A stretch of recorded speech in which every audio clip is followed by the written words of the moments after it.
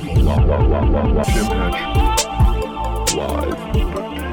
Tim Hatch Live.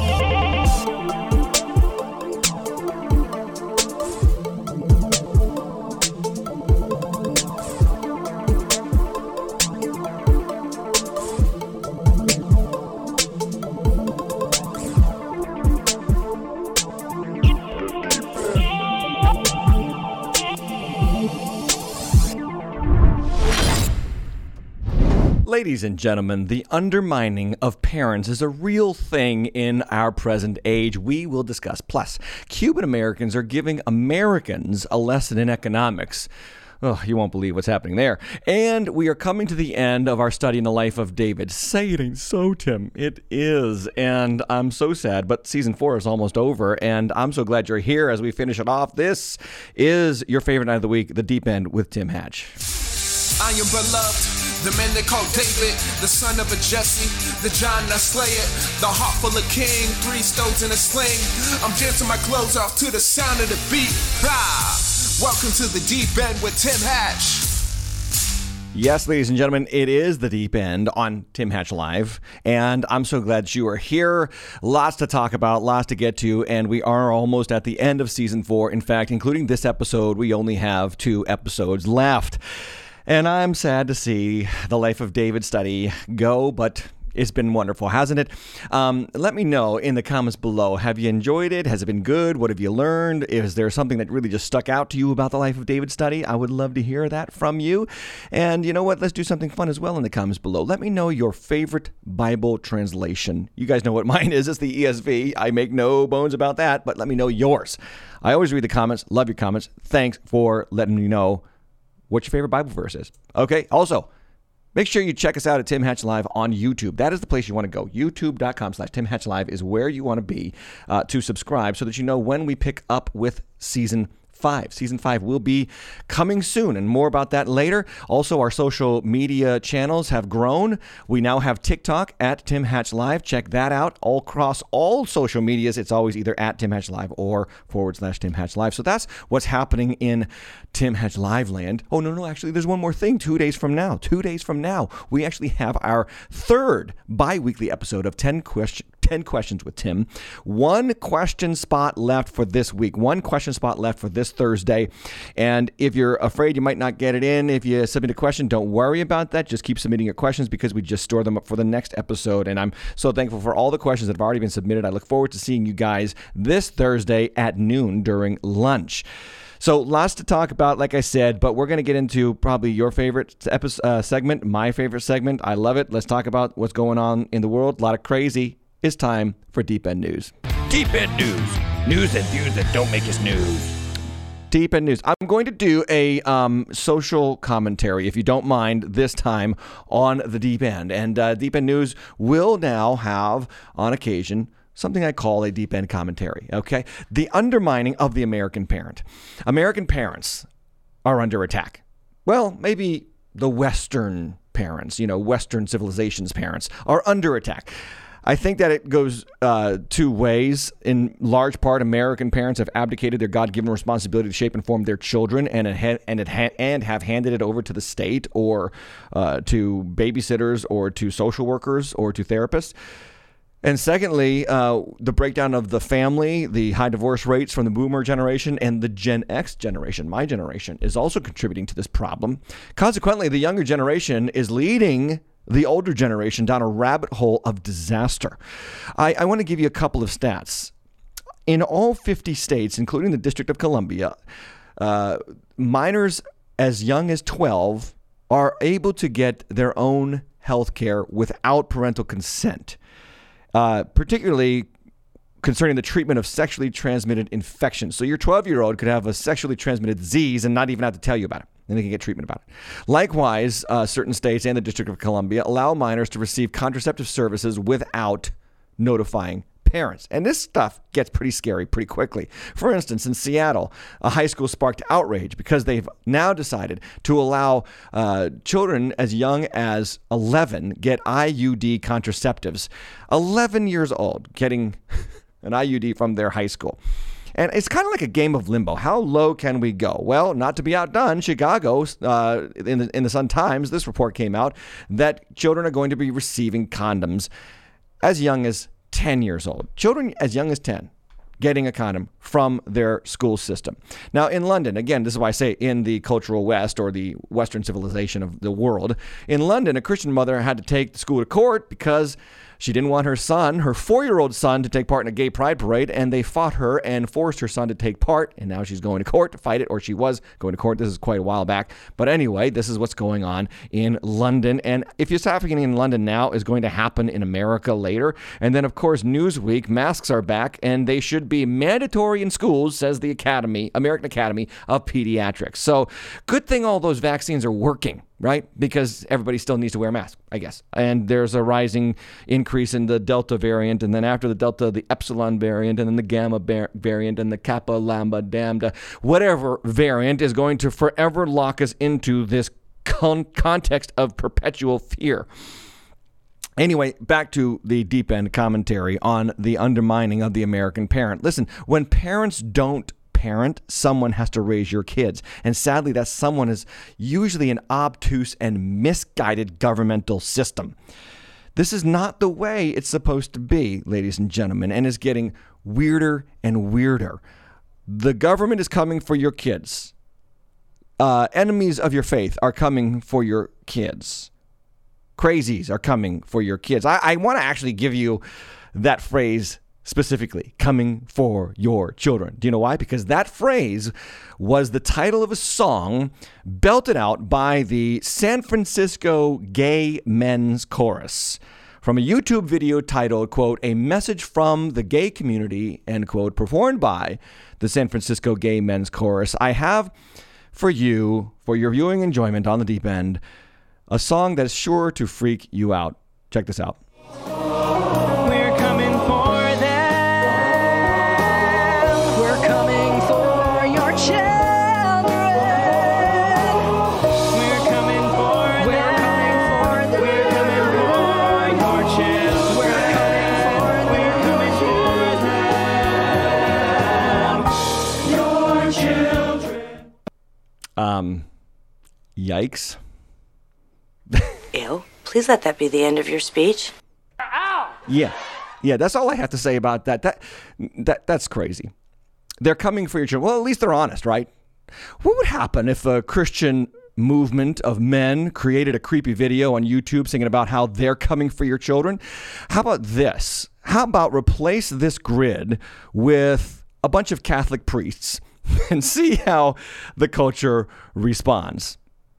What do you think what would happen? The point is, they are coming for your children. And not just the Gay Men's Chorus in San Francisco. Heck, they are honest about it. It's the more subtle, the more, subversive forces in our world that are coming for our children.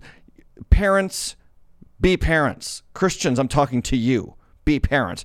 I remind you of the word of God from Deuteronomy chapter 4. It says, only take care, in verse 9, keep your soul diligently, lest you forget the things that your eyes have seen, and lest they depart from your heart all the days of your life. In other words, take care of your faith. Take care of what God has done for you and through you and in you, and then make them known to who? To your children and your children's children, like parents and grandparents, partner together to pass the faith on.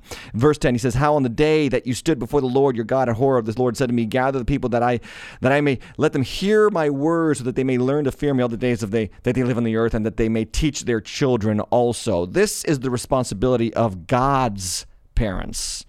And if you are a parent, it's time to get involved and become aware of what is being done to take your children captive to the lies and the corrosive untruths of this age. I bring you back to a book we discussed a few episodes ago, Abigail Shrier's book, Irreversible Damage. Remember we talked about this, Irreversible Damage, the transgender craze seducing our daughters?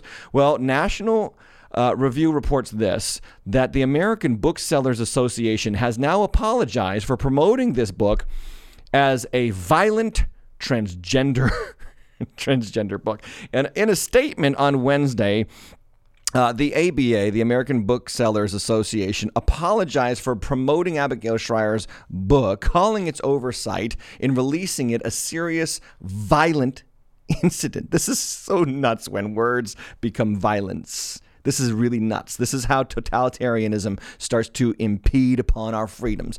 Well, the ABA sent Schreier's title. This is what happened. They sent Schreier's title along with 700 other books, several others, to 750 bookstores in its July white box mailing. This is from Publishers Weekly.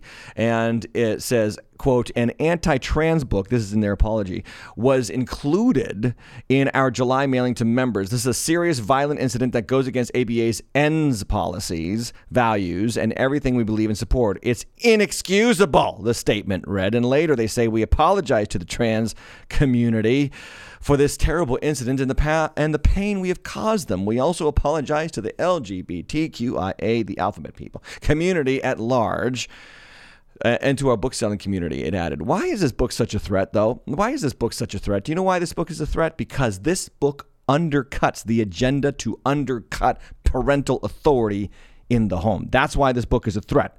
That's why this book is a threat. And by the way, this book reveals just how dangerous it is becoming. Parents, you got to read the book. You got to read the book. Put it on the screen again. You got to read the book and understand what she is revealing. In a particular chapter, she talks about a therapist out of Boston, New York, named Randy Kaufman. Randy Kaufman is a, quote, expert in gender identity and gender expression, and she works with kids age 10 and up at the Gender and Family Project of the prestigious Ackerman Institute for the Family in New York City. She has determined gender nonconforming youth fitness for medical intervention at Boston Children's Hospital, Harvard Medical School, and in 2004 she founded the Transgender Health Program at Fenway Health in Boston to provide mental health and medical care to transgender adults. Anyway, what this woman suggests about parents and trans kids is alarming, if not downright frightening. So what does Randy Kaufman believe about transgender identified teenagers and what they need from their parents and therapists? You'd never guess. Here's what she says. The single most important factor is to start with family support and acceptance. So if your 10-year-old comes and says, I'm a boy, your 10-year-old girl comes and says, I'm a boy, you just have to accept it, period, end of story. Your child is now in charge, okay? Dr. Kaufman said there are studies that show that adolescent children who are supported by the family, the suicide rate drops dramatically and mental health increases. And that gets borne out over time. So adolescent children, you need to believe them, parents. You need to listen to your kids. Your kids are right. You're not right. Your kids are right. And then they talk, of course, about suicide. And one of the famous lines of the transgender movement is, would you rather have a dead son or a living daughter? In other words, your son wants to be a woman or a girl, just turn him into a girl so that he'll stay alive. This is keeping him alive. I mean, parents, wake up, wake up. Kids threatening suicide is as old as kids. Seriously. I used to do it to my parents when they made me clean my room. I'm going to kill myself. I mean, come on. This is, though, the reason that we have such chaos in our world, because the younger members of our cultural tribe are now in charge of the older members of our cultural tribe. And this is not going to end well, because there has to be standards. There has to be common sense, and your children don't have common sense. I said on Sunday to my church, when I was 9, I felt like a dragon. My parents did not come along and say, oh, you're right. Let's raise him as a dragon. No. They told me to get over it, right? They told me to grow up. Anyway, Abigail Schreier, in the chapter on parental authority being undermined by the transgender movement, she says this: imagine if we treated anorexics this way. Imagine a girl 5'6" tall, 95 pounds, approaches a therapist and says, I know I'm fat. I just know I'm fat. Please call me fatty. Imagine the APA encourages doctors to modify their understanding of what constitutes fat to include this emaciated girl. Imagine the APA encouraged therapists to respond to such patients. If you feel fat, then you are. I support your lived experience. Okay, fatty. Like, really? I mean, it's true. Like, so whatever feelings that a child has, we are supposed to approve and follow. This, again, is the undermining of the American parent, or again, the Western civilization parent. And then it goes on. What about those parents who can't get these ideas through their thick skulls? You know, those intolerant bigots. What about, say, religious Christians or Muslims or Jews who insist on a gender binary merely because people have done so for thousands of years? And here's what Kaufman says. I tell them that we can't change the mind, and so we have to change the body. That's sort of the nutshell. I would let them know that if someone identifies this way, it's pretty rare that they would change their mind. We have known that we can't socialize someone into or out of gender. And again, this is why Abigail Schreier's book, is so dangerous, because she talks about Lisa Pittman's research from Brown University, which shows and exposes the fact that, yes, indeed, gender dysphoria is socialized into many, many prepubescent teenagers through YouTube and other social media outlets. It's why this book has to be apologized for by the American Booksellers Association because this book is a danger to the fundamental undermining of parental authority. One of the top 10 in God's list, right? Number 4, I think, on the list, or number 5, honor your parents. And then Ephesians 5 or 6, children, obey your parents. Even Jesus himself, who knew he was God and was in the temple listening to and teaching the teachers of Judaism, his parents come and take him home. And the Bible says that he went home and was submissive to them. We need to fight for our kids, ladies and gentlemen. And maybe if you're in the public school system, you need to fight for other people's kids, and you need to fight for the rights of parents to be parents of those kids. I had a woman in my church come up to me this past Sunday, and she works in the public education system for Cranston, Rhode Island. She told me that she spoke up at one of these staff meetings where they were discussing gender, spectrums and the gingerbread man and all that kind of stuff, or the gingerbread person, whatever, to discuss gender and all this chaos. She spoke up. She talked about God. She said her piece. Did anybody listen? Probably not. But she spoke up. She said something. And ladies and gentlemen, maybe that's all we need to do. Just say something. Like you can disagree with us, but we can say what we believe is true. On another take on all this issue, I bring you to Isaiah chapter 3. And here's why I bring you to Isaiah chapter 3. Because when the Lord was pronouncing judgment on the nation of Israel, and the deceptions of Israel's false prophets, which were very similar to what we are seeing today, were in large quantity, and people were following the false prophets, the Lord said, you know what I'm going to do? Here's what I'm going to do to hand you over. I'm going to remove the structures that make you a safe nation. Here's what it says, Isaiah 3. For behold, the Lord God of hosts is taken away from Jerusalem and Judah support and supply, all support of bread and all support of water, the mighty man, the soldier, the judge, the prophet, the diviner, the elder, the captain of 50, the man of rank, the counselor, and the skilled magician. These people I'm taking away. I'm going to take all the things that you think make you a strong nation away. I'm going to corrupt this stuff. Notice who's doing it. The Lord is doing it. The Lord is handing his people over for judgment because they did not bow to him and follow him as Lord. And then later in that passage, look at this line. Verse 4 says, and this is the judgment of God on ancient Israel, and I will make boys their princes, and infants shall rule over them, and the people will oppress one another, every one his fellow and every one his neighbor. Is that not what we're seeing right now? The youth will be insolent to the elder. When the youth are insolent to the elder, remember the Bible says this is the judgment of God. And then the despised will be insolent to the honorable. So those who stand for truth and honorable activity and honorable parenthood and honorable lifestyles, they will be insolent. They will be treated insolently by the despised. God judges the nation of Israel by making children rulers. Later on in the chapter, verse 12, it says, my people, infants are their oppressors, and women rule over them. O my people, your guides mislead you, and they have swallowed up the course of your paths. Don't miss this. Don't miss this, because this is good Christian theology. This is good biblical theology. God judges a nation by making the young lord over the old. And in many respects, through many different streams in our present context, that is exactly what is happening in America. Here's the problem, kids. Those of you who are listening, if you are listening, it's not your fault. Your parents didn't do their job. Neither did society for the last 50 to 60 years. Instead of disciplining you, they praised you and worshiped you. Instead of holding you accountable for your actions and teaching you about winning and losing, they just handed you trophies and focused on you having a good self-esteem no matter how evil you really were. See, today's American children have been coddled. They've been listened to by their elders for decades, and now they are in full-fledged revolt against everything that makes it possible for them to enjoy the freedoms and the wealth that America has. I'm talking, of course, about this present call for socialism in our country. The young people are not fully, but in large part in favor of socialism. I think it's more than a third of millennials want socialism in our country. And last week, Cubans gave us a gift.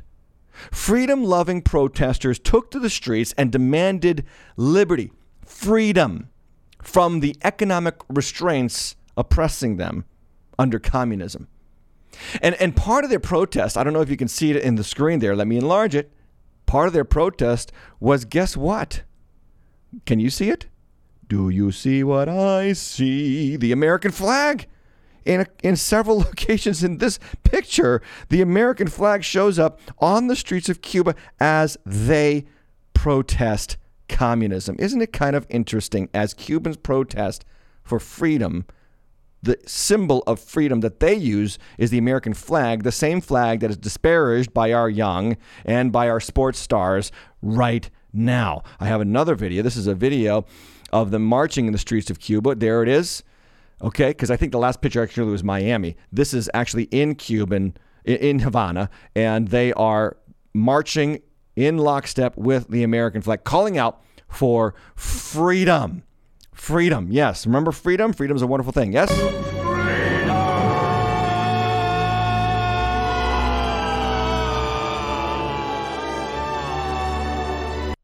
It seems that the people of Cuba appreciate our freedom more than we do.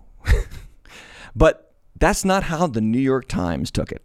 No, from their official Twitter account, you won't believe this, from their official Twitter account, the New York Times says, quote, shouting freedom and other anti-government slogans. Just let that hang there in the air. Shouting freedom and other anti-government slogans, hundreds of Cubans took to the streets in cities around the country on Sunday to protest food and medicine shortages in a remarkable eruption of discontent not seen in nearly 30 years. Did you get that? Like, freedom is an anti-government slogan. So New York Times going full Longshanks here. The trouble with Scotland is that it's full of Scots. And then this from Nicole Hannah-Jones, who we talked about last week. She said, this is the author of the 1619 Project, quote, this is a couple years ago, Cuba has the least inequality between black and white people of any place really in the hemisphere, and that's largely due to socialism, which I'm sure no one wants to hear. Yeah, they're equal. They're equally poor. I mean, that's why they want to come to America. That's why they're flooding into Miami right now and have been for decades in this country. Of course, another recording was unearthed from Nicole Hannah-Jones stating that Cuba's socialist accomplishments in education and literacy were to be admired. You have to go to Ivy League schools to be this misinformed nowadays.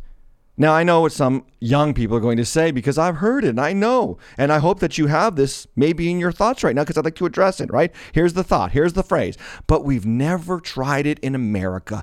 Let's do it. Let us Americans be socialists. I'm sure we could do what every other country can't do right. Of course, we're not exceptional, right? So we're not exceptional, but we could do socialism right.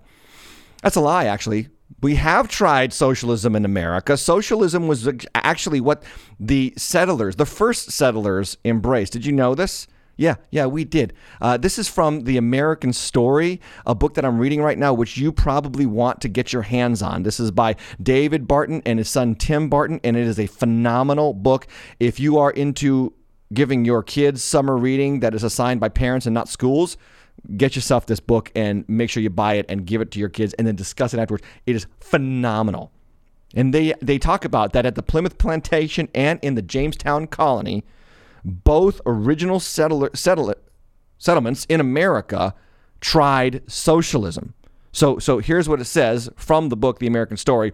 The fruits of their labor were put into a common pot and split among all. It didn't take long for those inclined to laziness to find that this system suited them well. They could receive provisions without working. The result was inefficiency, non-productivity, and injustice. According to Governor William Bradford of Massachusetts, those who promoted socialism thought they were wiser than God, but experience proved they were not. Jamestown, this is Jamestown, Virginia, had earlier adopted socialism, and it had been a disaster there as well. Their governor, John Smith, combated that failing system by citing the biblical principle that if anyone is not willing to work, he is not to eat.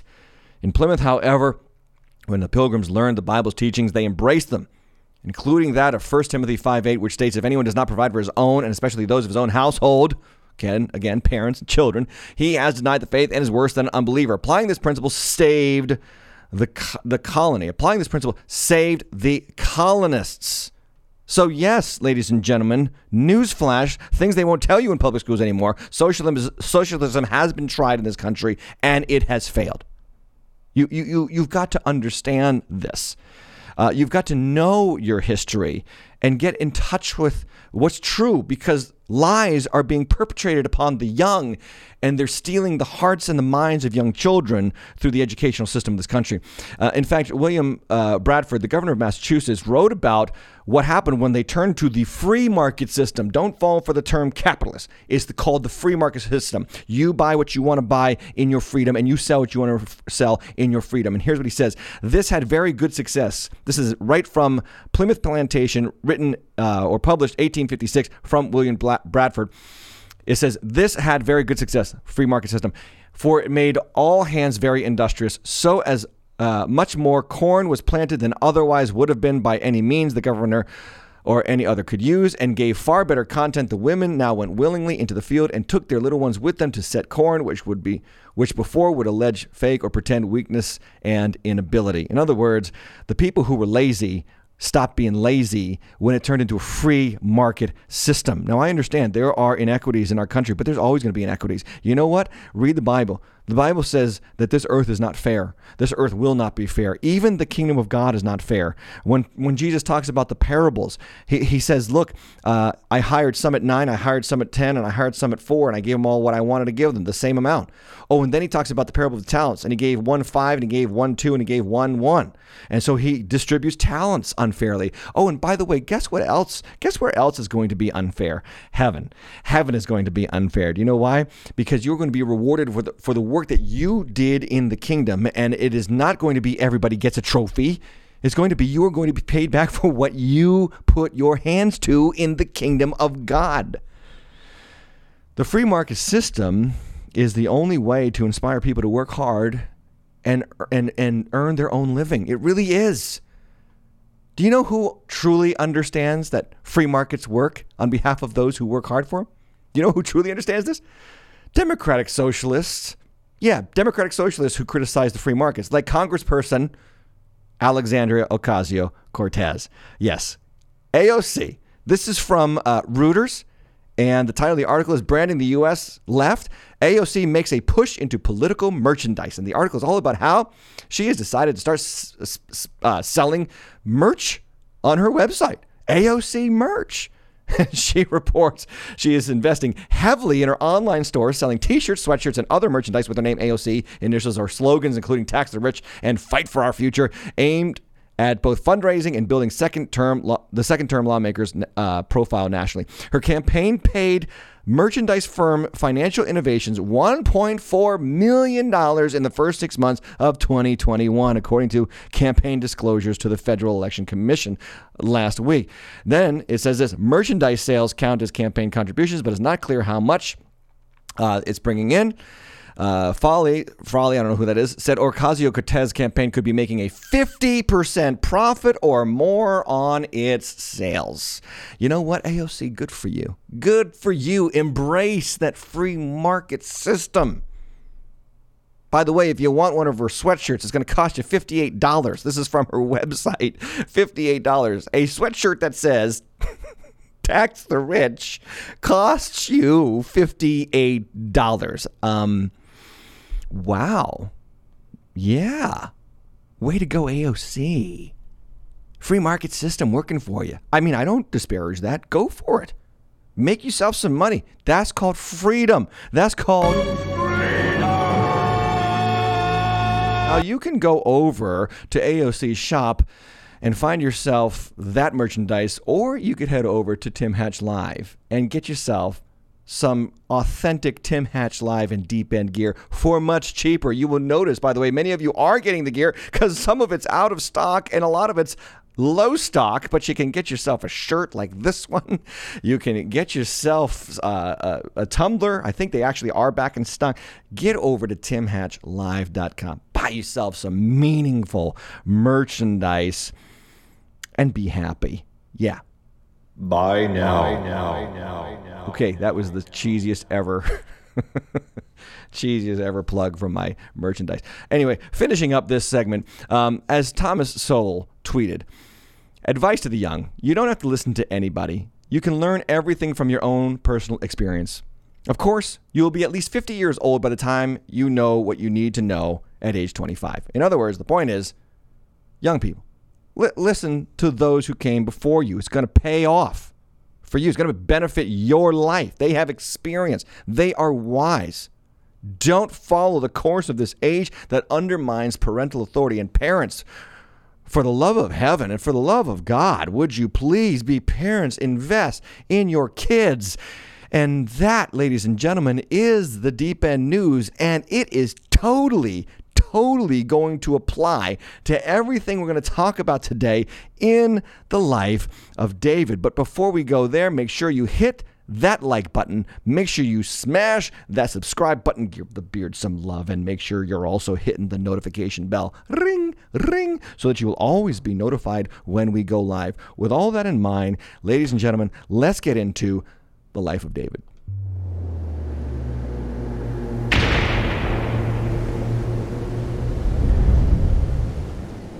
Today's title in the life of David is this: The King of Peace is coming soon. The King of Peace is coming soon. And again, as I said in the beginning of the episode, this is going to shock you, but we only have 2 episodes left on the Deep End. Yep, we only have 2 episodes left on, well, not the Deep End, but the season that we're in, season 4.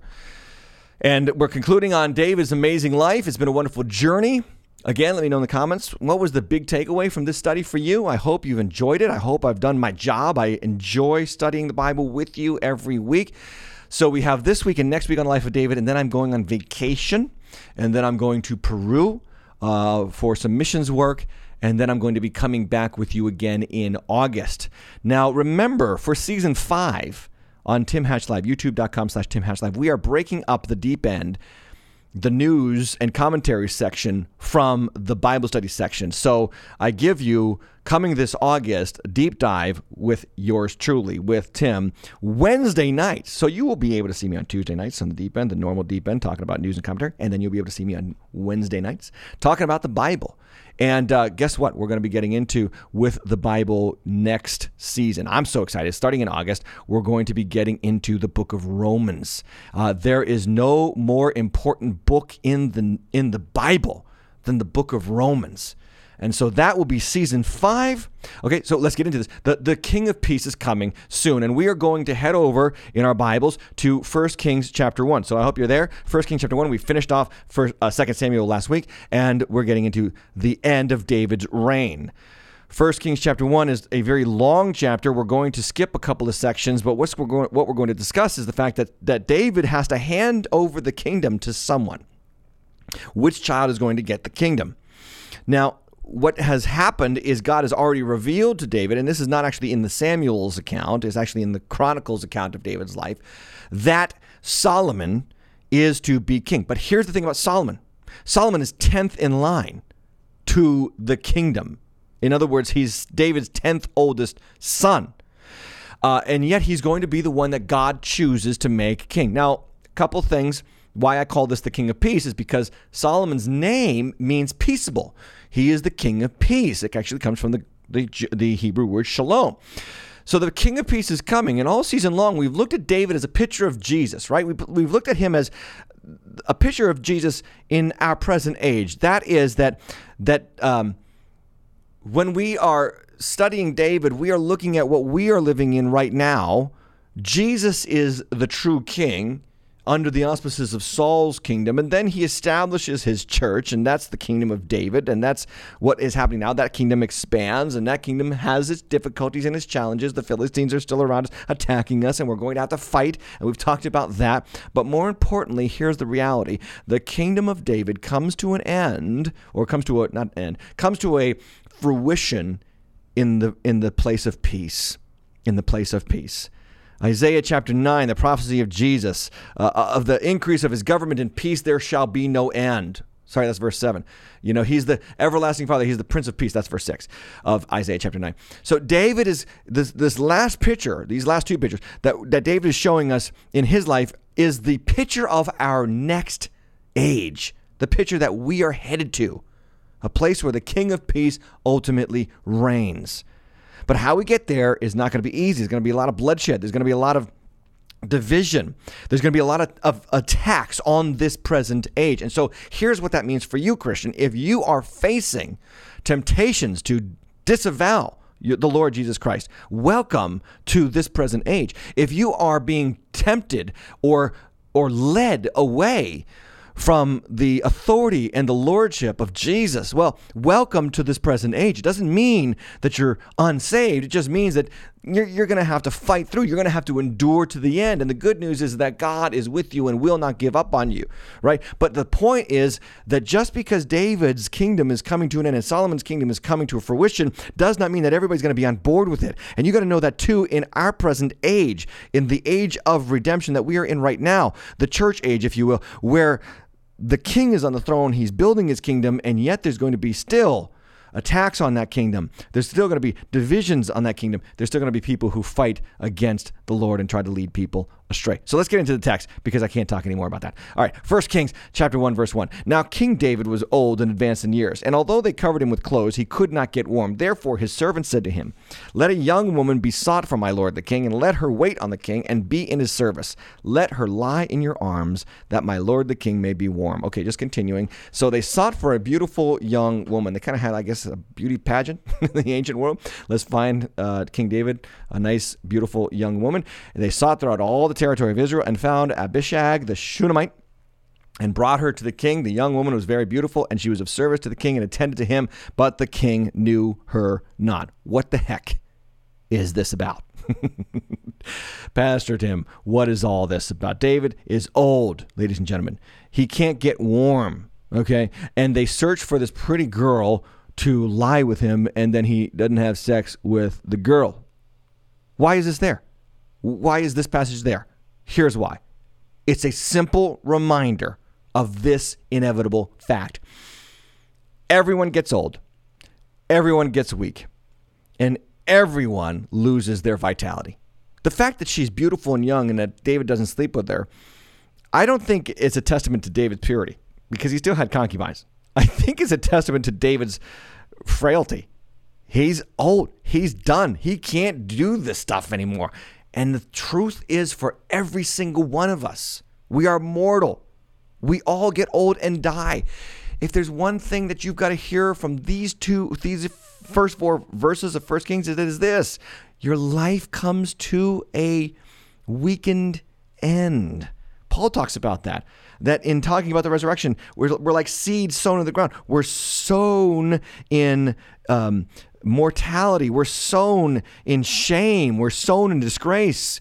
You get old. You lose your senses. You lose your strength. You stop building muscle and start gaining fat. Anybody know that you grow taller for 18 to 20 years, and then you start to grow wider for the rest of your years? Anybody know what I'm talking about?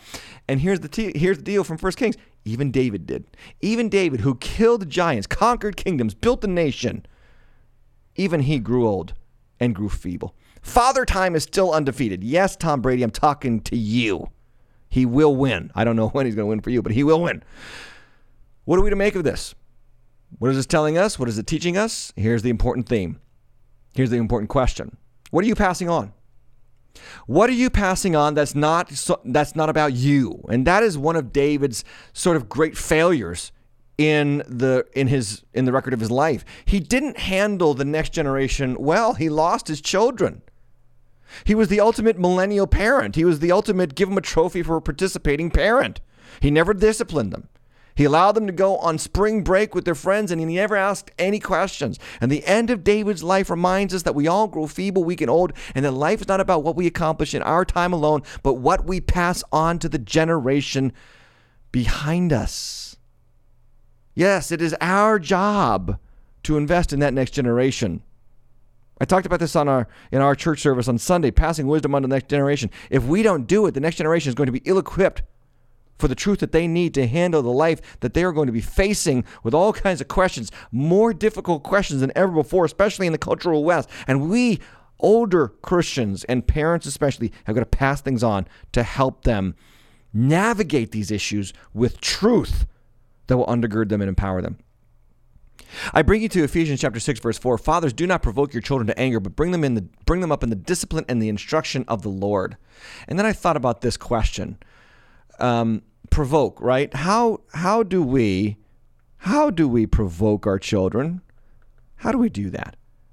I got a couple of answers for you, and these are answers you probably want to write down. We provoke our children by providing zero discipline. If you don't discipline your children, you are provoking them to anger. I remember reading about a study, that a socialization study of children, where they put them in a playground with no fence, and they put the toys and the play areas in the middle, and the children, when there was no fence, gathered closer to the middle. Then they put the fence up, and it was amazing how the children started to spread out. In other words, children need boundaries, or it creates fear. If they don't have established strong boundaries from parents, they will be maladjusted in society. They won't be healthy. Another way that we provoke our children is overprotection. When you're a helicopter parent, always in your kid's business, not just, you provide too much discipline. You don't just ask questions. You actually go to the event with them. You don't just bring them to youth. You need to be part of the youth ministry. Like, that's overprotection. That's over-involvement. Give them room and let them make some mistakes. Give them some leeway. Put them on a leash, a medium leash, right? But some parents are just so overly protective of their children. They don't let them breathe. And I think that provokes them to anger. Another way is impossible expectations, where we just have, this idea that he's got to be a straight A student.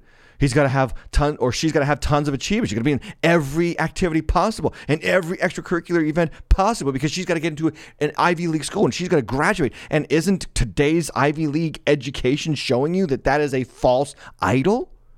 I'm not criticizing kids going to Ivy League schools. We have some deep enders. I met you a couple weeks ago that go to Ivy League schools. Good for you. Be Christian in that society. But let us not put that on a pedestal that says, now my kids are worth something because I've made them accomplish all these achievements. Impossible expectations. You'll exasperate your children. Ridiculing them. That's another way that we provoke our children. Sarcasm, coarse joking, telling them they're no good, making fun of their appearance, making sure that they know, making sure that they feel worse about what they're going through by, chastising them. Sometimes parents will, when one of their friends is criticizing them, they'll jump on board with the friend and criticize their own kids. That's disgraceful. You got to defend your kids. The opposite, of course, is to completely defend your kids and never let them just kind of work it out amongst friends. And going back to overprotection, when you call the friend's parent because the friend made fun of your kid, that's overprotection. Let your kids have those difficult challenges with people. Let them have difficult challenges with educators and with coaches and with other adults, because they need to strengthen those sociological muscles and be able to react better and mature.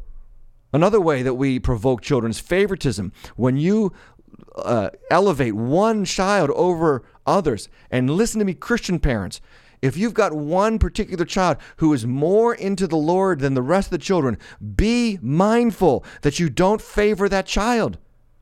You don't love your children based on how much they love God. You love your children because it is commanded. You must love them and raise them and discipline them all. Don't take it easy on the kid who's really into church and then be hard on the kid who's not into church. That's the number one way to drive that kid who doesn't love church right out. Favoritism, another way, ignoring them. And this is in the pursuit of your career advancement, in the pursuit of your own accomplishments, or just your own, in single parenthood life, your own love life, and you ignore time with the children. Spend time with them. The last couple of nights, my wife and I have sat down with our youngest because our older two work, and we've just been playing Uno, and it's been hilarious. It has been fun. It's been life-giving, and we see getting him off that screen is so essential to his socialization with us, and just to have that time where nobody's staring at the screen anymore, but we're just having a fun time with each other. And then lastly, and this was a big one. Are you ready? This is how you provoke your children. Hypocrisy. Christian parents, pay attention very carefully. If you are a hypocrite and your kids see it, they will most likely not be a part of the faith when they grow older. Now, let me give you some brackets about this, because I totally hear some of you saying, well, I can't be a perfect parent. I just make mistakes. Of course you do. We all do. And I do too. I am a pastor. I've been a vocational pastor for 20 years. I still make sinful mistakes in front of my children. But I will never forget, I read a book. It's called Blue Like Jazz by Donald Miller. Phenomenal book about this guy's very dysfunctional childhood. Anyway, when he grew up, he made a vow that he would never get married. Didn't make a vow to God, but he just made a vow to himself. I'll never get married because I don't want to ruin children. Well, eventually he found love, and then the woman wanted to have children. So what does he do? He's a writer. He's a researcher. He researches how to not mess up your children's lives if you're a Christian. So he researched the lives of children who were born in the faith, but left the faith or stayed faithful. Those two groups. Kids who were born or raised in the faith, one group left, one group stayed in the faith. He wanted to know what was the difference so that he would do the right thing and keep his kids in the faith. Do you know what he found? It astounded him. The children who stayed faithful to Christ past their childhood years had one thing in common. Are you ready for this, parents? It wasn't that their parents were perfect. It was that when their parents made mistakes and sinned, they acknowledged it to their children. And they even apologized. Now, they apologized for sin. They didn't apologize for being a disciplinarian. They didn't apologize for being stern. They didn't apologize for having rules. But when they messed up, when they overreacted, when they swore, or maybe they over-disciplined, or they did something that was just carnal, they apologized and they confessed. And they let their kids know, Dad or Mom is still a work in progress. We still need Jesus. This is how you provoke your children to anger, with hypocrisy. When you act better than you really are. And the ones who left the church, Donald Miller says, were parents who never admitted they were wrong. And even when they were blatantly wrong, they acted like they weren't.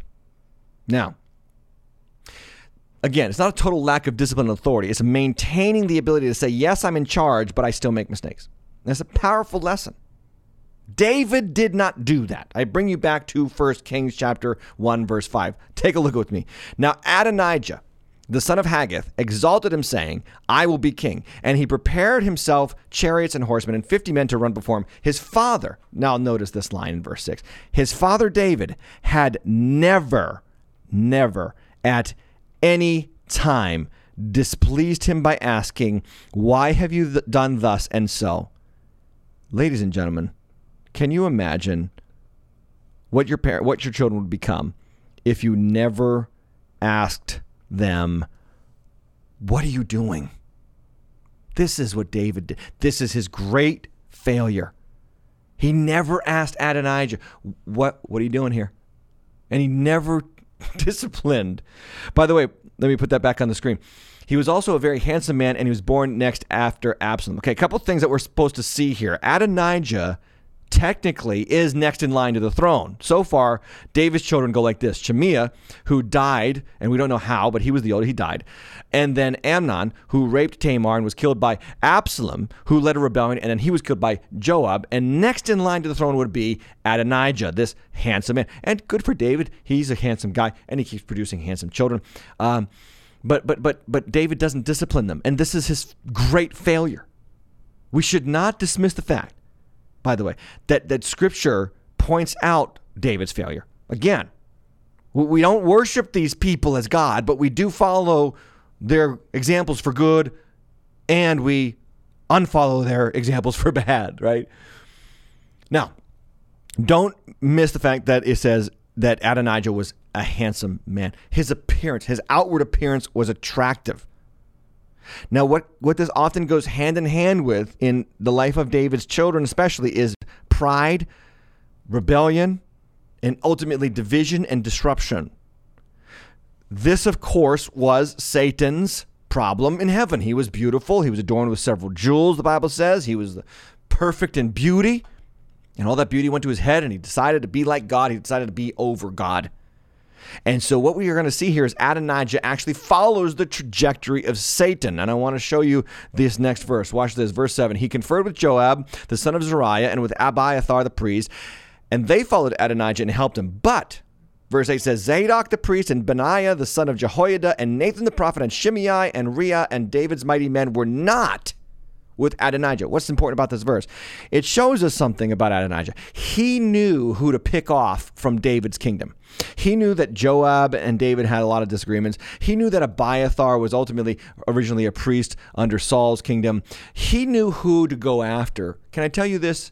Your spiritual enemy knows who to go after. Do you know who they are? The ones whose hearts are not truly with David. The ones whose hearts are on the fence with Jesus. Those are the ones the devil goes after. It's not the ones who are sold out. He'll bring trouble to them, but the ones who he tries to mislead, the ones who he tries to fill with lies and mistruths, are the ones who are kind of like in the church kind of and not in the church. And ladies and gentlemen, if you were a parent and you're kind of in the church kind of, but not kind of in the church, and you kind of, well, are we going to go? Maybe we're not going to go. Look, that's the number one way to make sure that your kids get picked off by the spirit of Adonijah. That's the number one way. My point is, if you're going to be a great parent, if you're going to raise mighty men and women of God, be absolutely devoted to the church. I want to give my parents some props because all three of their children love the Lord, okay? And I'm in the ministry, and we grew up in a house where church was a non-negotiable, and we were there every single week, Sunday morning, Sunday night, Tuesday night Bible study. I mean, it was like non-negotiable. And my parents not only were in the church, they served in the church, and they used their gifts in the church, and they led, and they gave to the church. And we watched this our whole lives, and I believe it's the reward of the righteous who serve the Lord Jesus Christ that their children come to faith later in life. They may wander, but they will come back. Anyway, important point here about Adonijah. He picks the ones off who are kind of loosely affiliated with David, and that's exactly what our spiritual enemy, the roaring lion, wants to do to our children. Don't be loosely affiliated to our true David, Jesus Christ. Be one of his mighty men. Be one of his right-handers, one of those people who are on the inside. I'm telling you, your children are at stake here. Anyway, moving on, verse 9 says this: Adonijah sacrificed sheep, oxen, and fattened cattle by the serpent stone. Now, there you go. The serpent stone. What's the picture of the devil in Genesis chapter 1? Genesis chapter 3? The serpent.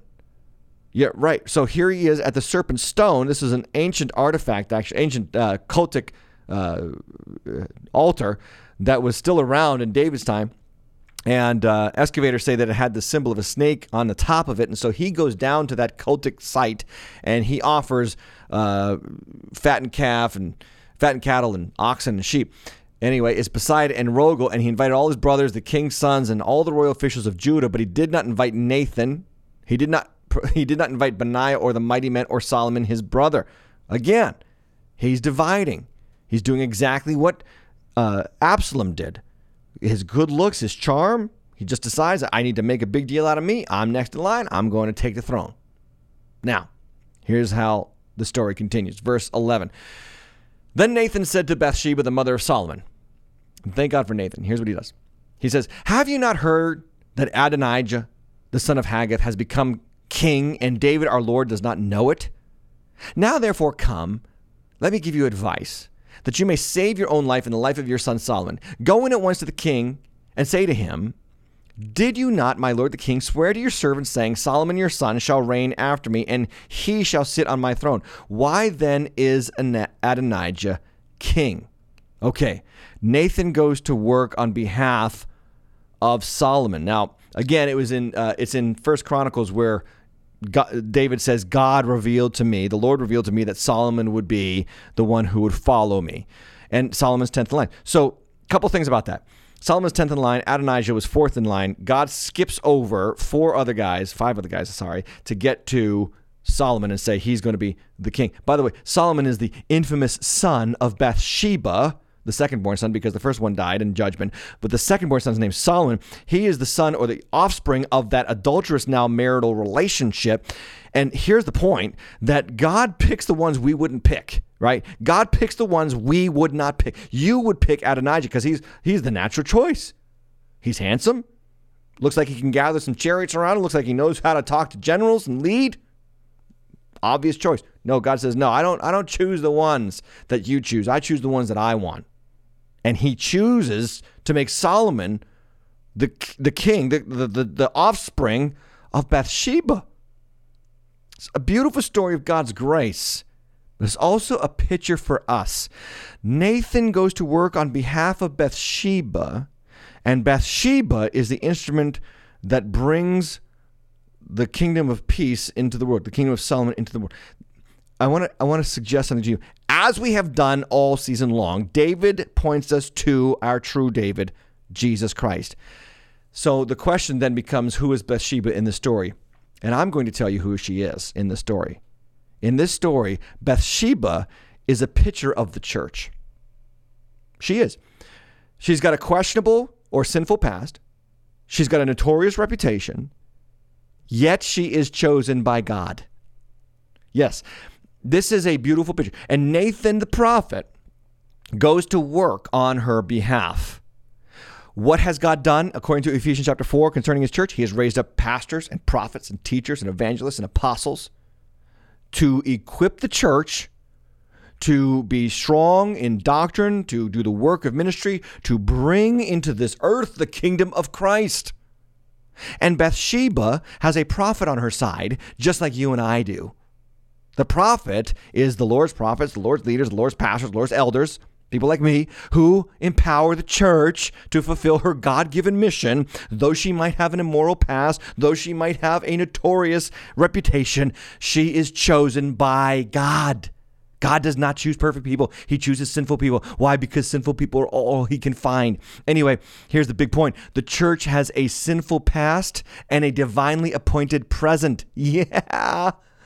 The church has a sinful past and a divinely appointed present. And you need to know this, as is illustrated here by Nathan, that you, because of the work of the Holy Spirit, because of the work of the cross first, and then obviously the Holy Spirit after that, you have access into the presence of God. I give you a couple of verses to point this out. First, John 5:14, and this is the confidence that we have toward him, that if we ask anything according to his will, he hears us. Now that word, according to his will, that might shock some of you, but look at what it says in John 6:40, for this is the will of my Father, that everyone who looks on the Son and believes in him should have eternal life, and I will raise him up on the last day. What is the will of God? The will of God is to look on the Son and believe in him. And then John 14, verse 12, truly, truly, I say to you, whoever believes in me will do the works that I do, and greater works than these he will do, because I'm going to the Father. And then whatever you ask in my name. Okay, that is an important phrase, because in my name does not mean abracadabra. It's not a magical phrase. In my name means you stand in my character. You stand in my reputation. He says, if you ask that in my reputation, I will do it, that the Father may be glorified in the Son. Again, he says, if you ask me anything in my name, I will do it. That is the promise of God's church, of the Lord's church, from the Lord himself. We have access into the throne. So let's back up and let's paint the picture again. Here's Adonijah following the ways of the serpent, following the ways of Lucifer, following the ways of Absalom, his beauty going to his head. He's dividing the kingdom. He's picking off those who are loosely affiliated to David. And there's division. There's a disruption to the kingdom. And the point being made here is that as Christians, while we see this happening in our church age, good news, we've got someone on our side who wants us to go into the throne of heaven and appeal our case before the Lord of Lords and the King of Kings. And the Holy Spirit helps us do this. And the church is there to help you do this. Pastors are there to help you do this. Prophets, evangelists, apostles, they are there to embolden your prayers and your faith before your Lord and Savior. Ladies and gentlemen, divisions are bound to come. Sinfulness is bound to abound in the end times. We do not lose hope. We put our faith in Jesus, who emboldens us and strengthens us through his church to go into that throne room and ask in his name for what we need. Amen. I don't know if it can get any better than that for our hope. Amen. Okay, let's continue. 1 Kings chapter 1, verse 14. Then while you are speaking with the king, I will come in after you and confirm your words. So Nathan is saying, listen, I'm not going to have you do this alone. I'm going to be there speaking with you. Now, Nathan is a picture of something. He is the Lord's prophet, but he is also a picture of a prophet filled with the Holy Spirit. In Romans chapter 8, verse 26, it says, likewise, the Spirit helps us in our weaknesses, for we do not know what we ought to pray for, but the Spirit himself intercedes for us with groanings too deep for words, and he who searches hearts knows what is the mind of the Spirit, because the Spirit intercedes for the saints according to the will of God. See, this is what the Holy Spirit does. And this is why you want to find yourself a Holy Spirit-filled church with a Holy Spirit-filled leader. A pastor filled with the Holy Spirit does three things. Are you ready? Number one, he encourages you to enter boldly into the presence of Jesus. Number two, he gives you words to say, because that's what the Holy Spirit does. And number three, he emboldens your faith in the will of God. This is what Nathan does, inspired by the Holy Spirit, on behalf of Bathsheba, the notorious sinful woman. And I don't want you to think that you have to go to God through a pastor. That's not what I'm saying. I'm just saying that Spirit-filled pastors will embolden your faith to enter into God's presence. If there's a spiritual leader over your life, actually, and this is an important point, who creates a wall between you and the Savior, he ain't doing his job. It is the job of a pastor to tear down that wall between the saint and the Savior. I don't need you to come to me to get to Christ. I am here to tell you, you don't need me to get to Christ. Now, Christ has given me to you. The pastors are given, Ephesians 4 again, given to the body to raise you up and mature you, but you don't need me to get your prayers answered. You have Jesus. Goodness, I got to keep going. Sorry. Verse 15 says this, so Bathsheba went to the king in his chamber. Now the king was very old, and Abishag the Shunammite was attending the king. Bathsheba bowed and paid homage to the king, and the king said, what do you desire? She said to him, my lord, you swore to your servant by the Lord your God, saying, Solomon your son shall reign after me, and he shall sit on my throne. And now behold, Adonijah is king, although you, my lord the king, do not know it. He has sacrificed oxen, verse 19, fattened cattle, sheep in abundance, and has invited all the king's sons, Abiathar the priest and Joab the commander of the army. But Solomon your son he has not invited. And now, my lord the king, the eyes of all Israel are on you, to tell them who shall sit on the throne of my lord the king after him. Otherwise, it shall come to pass, when my lord the king sleeps with his fathers, that I and my son Solomon will be counted offenders. So she goes boldly because Nathan tells her to do so. And then this is what it says, verse 22. While she was still speaking, Nathan lives up to his end of the bargain. Nathan the prophet came in, and they told the king, here is Nathan the prophet. And now, notice how this goes down. She's talking to the king. Nathan the prophet, filled with the Holy Spirit, comes in to support her. And they told the king, Nathan is here. And he bowed down before the king with his face to the ground. And Nathan said, my lord the king, have you said, Adonijah shall reign after me and shall sit on my throne? For he has gone down this day and sacrificed oxen, fat, and cattle, and sheep in abundance, and has invited all the king's sons and commanders of the army, and Abiathar the priest, and behold, they are eating and drinking before him, saying, long live King Adonijah. Verse 26, but me, your servant, and Zadok the priest, notice who's missing King David, the people who are most devoted to you, and Benaniah, the son of Jehoiada, your servant, and your servant Solomon, he has not invited. Has this thing been brought about by my lord the king? And you have not told your servants who should sit on the throne of my lord the king after him? In other words, we just want to know, what's the deal here, king? Then King David answered, call Bathsheba to me. So she came to the king's presence and stood before the king. What am I trying to point out here? I want you to see what I'm trying to point out. Nathan comes in after she approached. She makes the approach to the king first. Then Nathan supports her in that approach. And guess what the response from the king is? Put it big on the screen. Call Bathsheba to me. So she came into the king's presence and stood before the king. And the king swore, as the Lord lives, who has redeemed my soul out of every adversity, as I swore to you by the Lord, the God of Israel, saying, Solomon your son shall reign after me, and he shall sit on my throne in my place. Even so I will do this day. Then Bathsheba bowed with her face to the ground and paid homage to the king and said, may my lord the king, King David, live forever. What am I trying to show you? This is a beautiful picture of how we approach God's throne. Okay? Pay attention. Bathsheba is sent into the throne room to approach David. Nathan the prophet supports her in this. Then he comes and he gives her words to say. And then he backs up those words to the king. And then those words, check this out, bring Bathsheba closer to David. This is a picture for us as New Testament believers. I want to talk to the people who are out there saying, I don't know how to pray. Okay, start praying. Ask the Holy Spirit to help you pray, to give you words to say, and then start praying. and step out in faith. And the Holy Spirit will meet you in that place. And this is the best part. He will bring you closer to the King. That's his job. His job is to exalt Jesus in your life. And his job, according to John 14 and 16, his job is to remind you of what Jesus said. And his job is to convict you, to empower you, and to embolden you before the Lord, so that boldness in the presence of the Lord comes with you into the world. And this applies so powerfully to our present context, where parents are being undermined, authority is being shunned, the disreputable are criticizing the honorable, where the young are lording over the elder. This is so important. Where are you going to get your backbone, parents? Where are you going to get your strength to correct and discipline your children, to teach and lead them, to not be led astray by them in the spirit of this age? You're going to get your strength and you're going to get your power from the Holy Spirit as you practice the presence of God through the Holy Spirit and let him give you words to say before Jesus.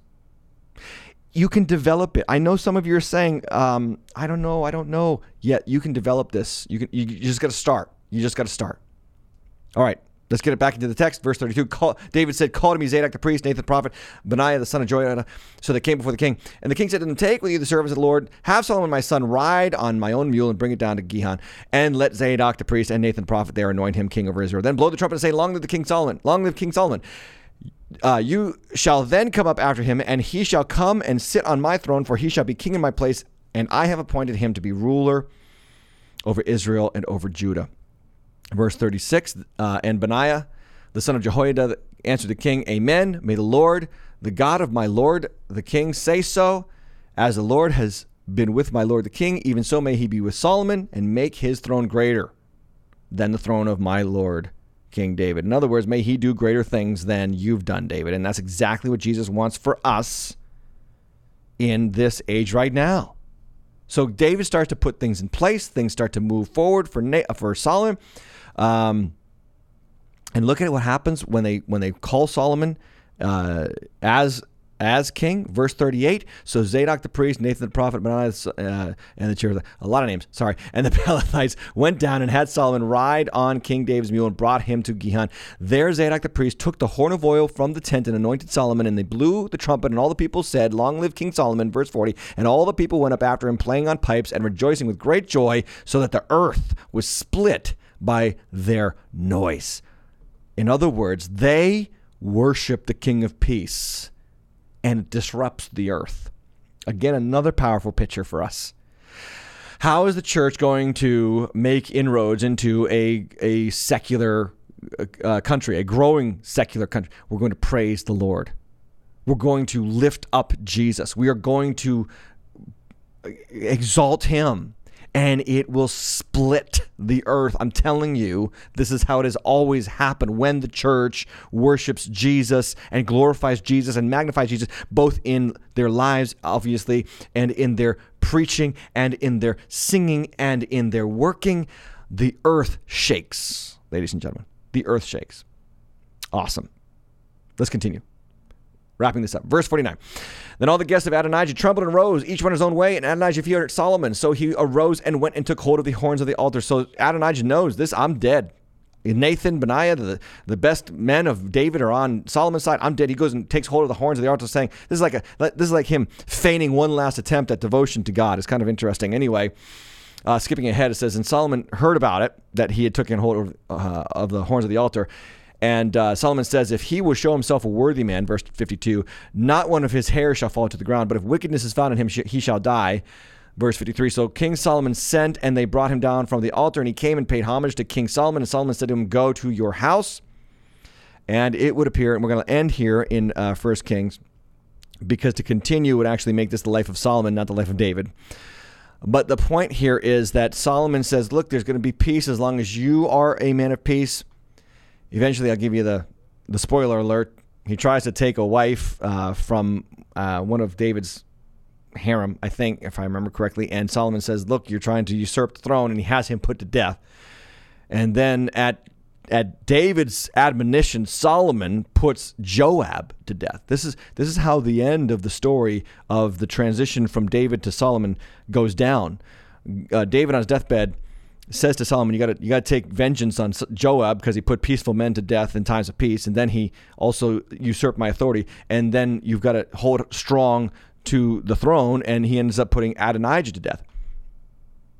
Now, some of you might be saying, I thought Solomon was the man of peace. I thought his name meant peaceable. What's with all the blood? Okay, let me tell you what it's all about. Again, it's a picture of the end of the age, the end of this present age. There's going to be a lot of blood. There's going to be a lot of blood. You don't get peace without blood. Let me put it on the screen for you. Revelation chapter 19, verse 15. From his mouth, from Jesus' mouth, comes a sharp sword with which to strike down the nations. And he will rule them with a rod of iron. He will tread the winepress of the fury of the wrath of God the Almighty.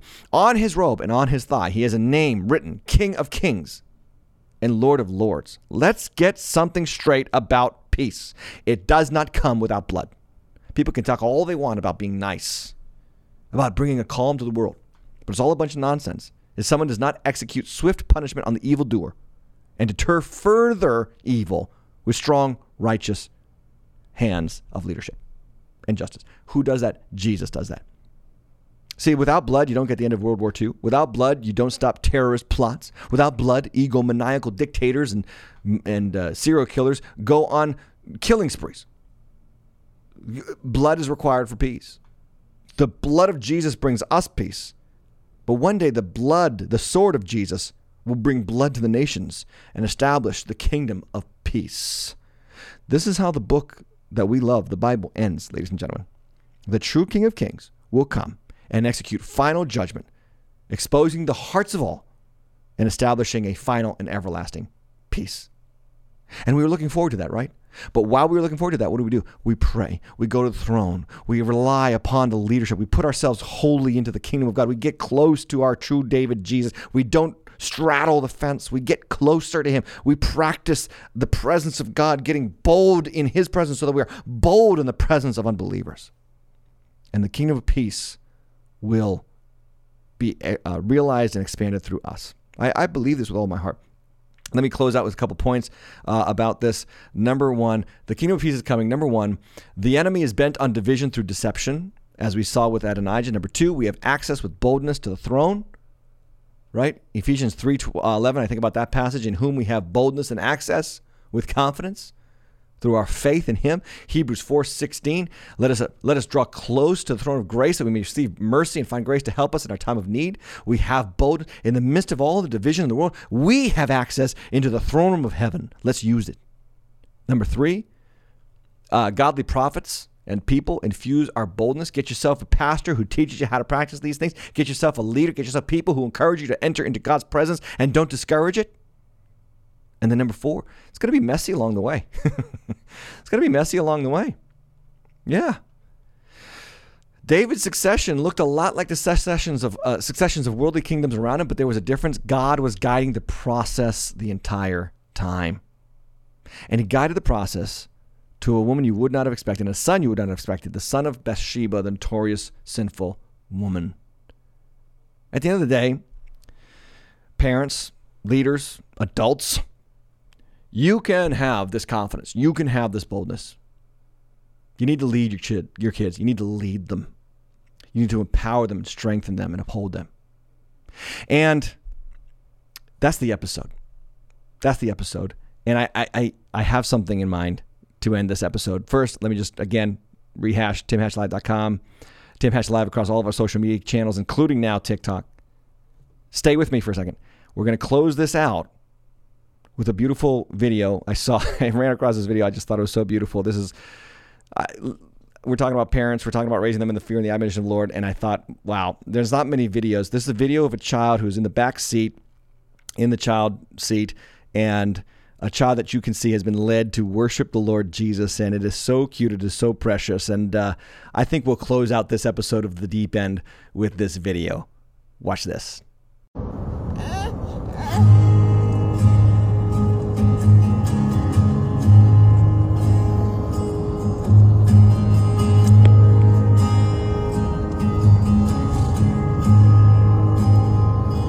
I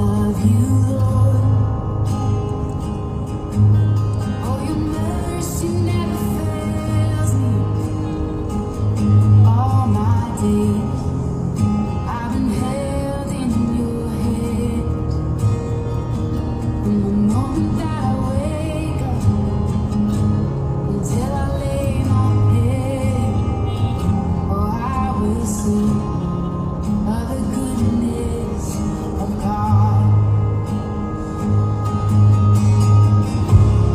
All my life you have been faithful, and all my life you have been so, so good. With every breath that I am able, oh, I will sing of the goodness of God.